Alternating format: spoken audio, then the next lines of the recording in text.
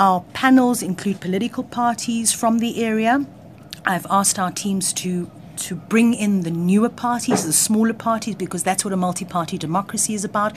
I've asked them to include civil society.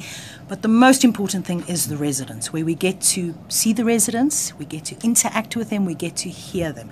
It makes for great radio.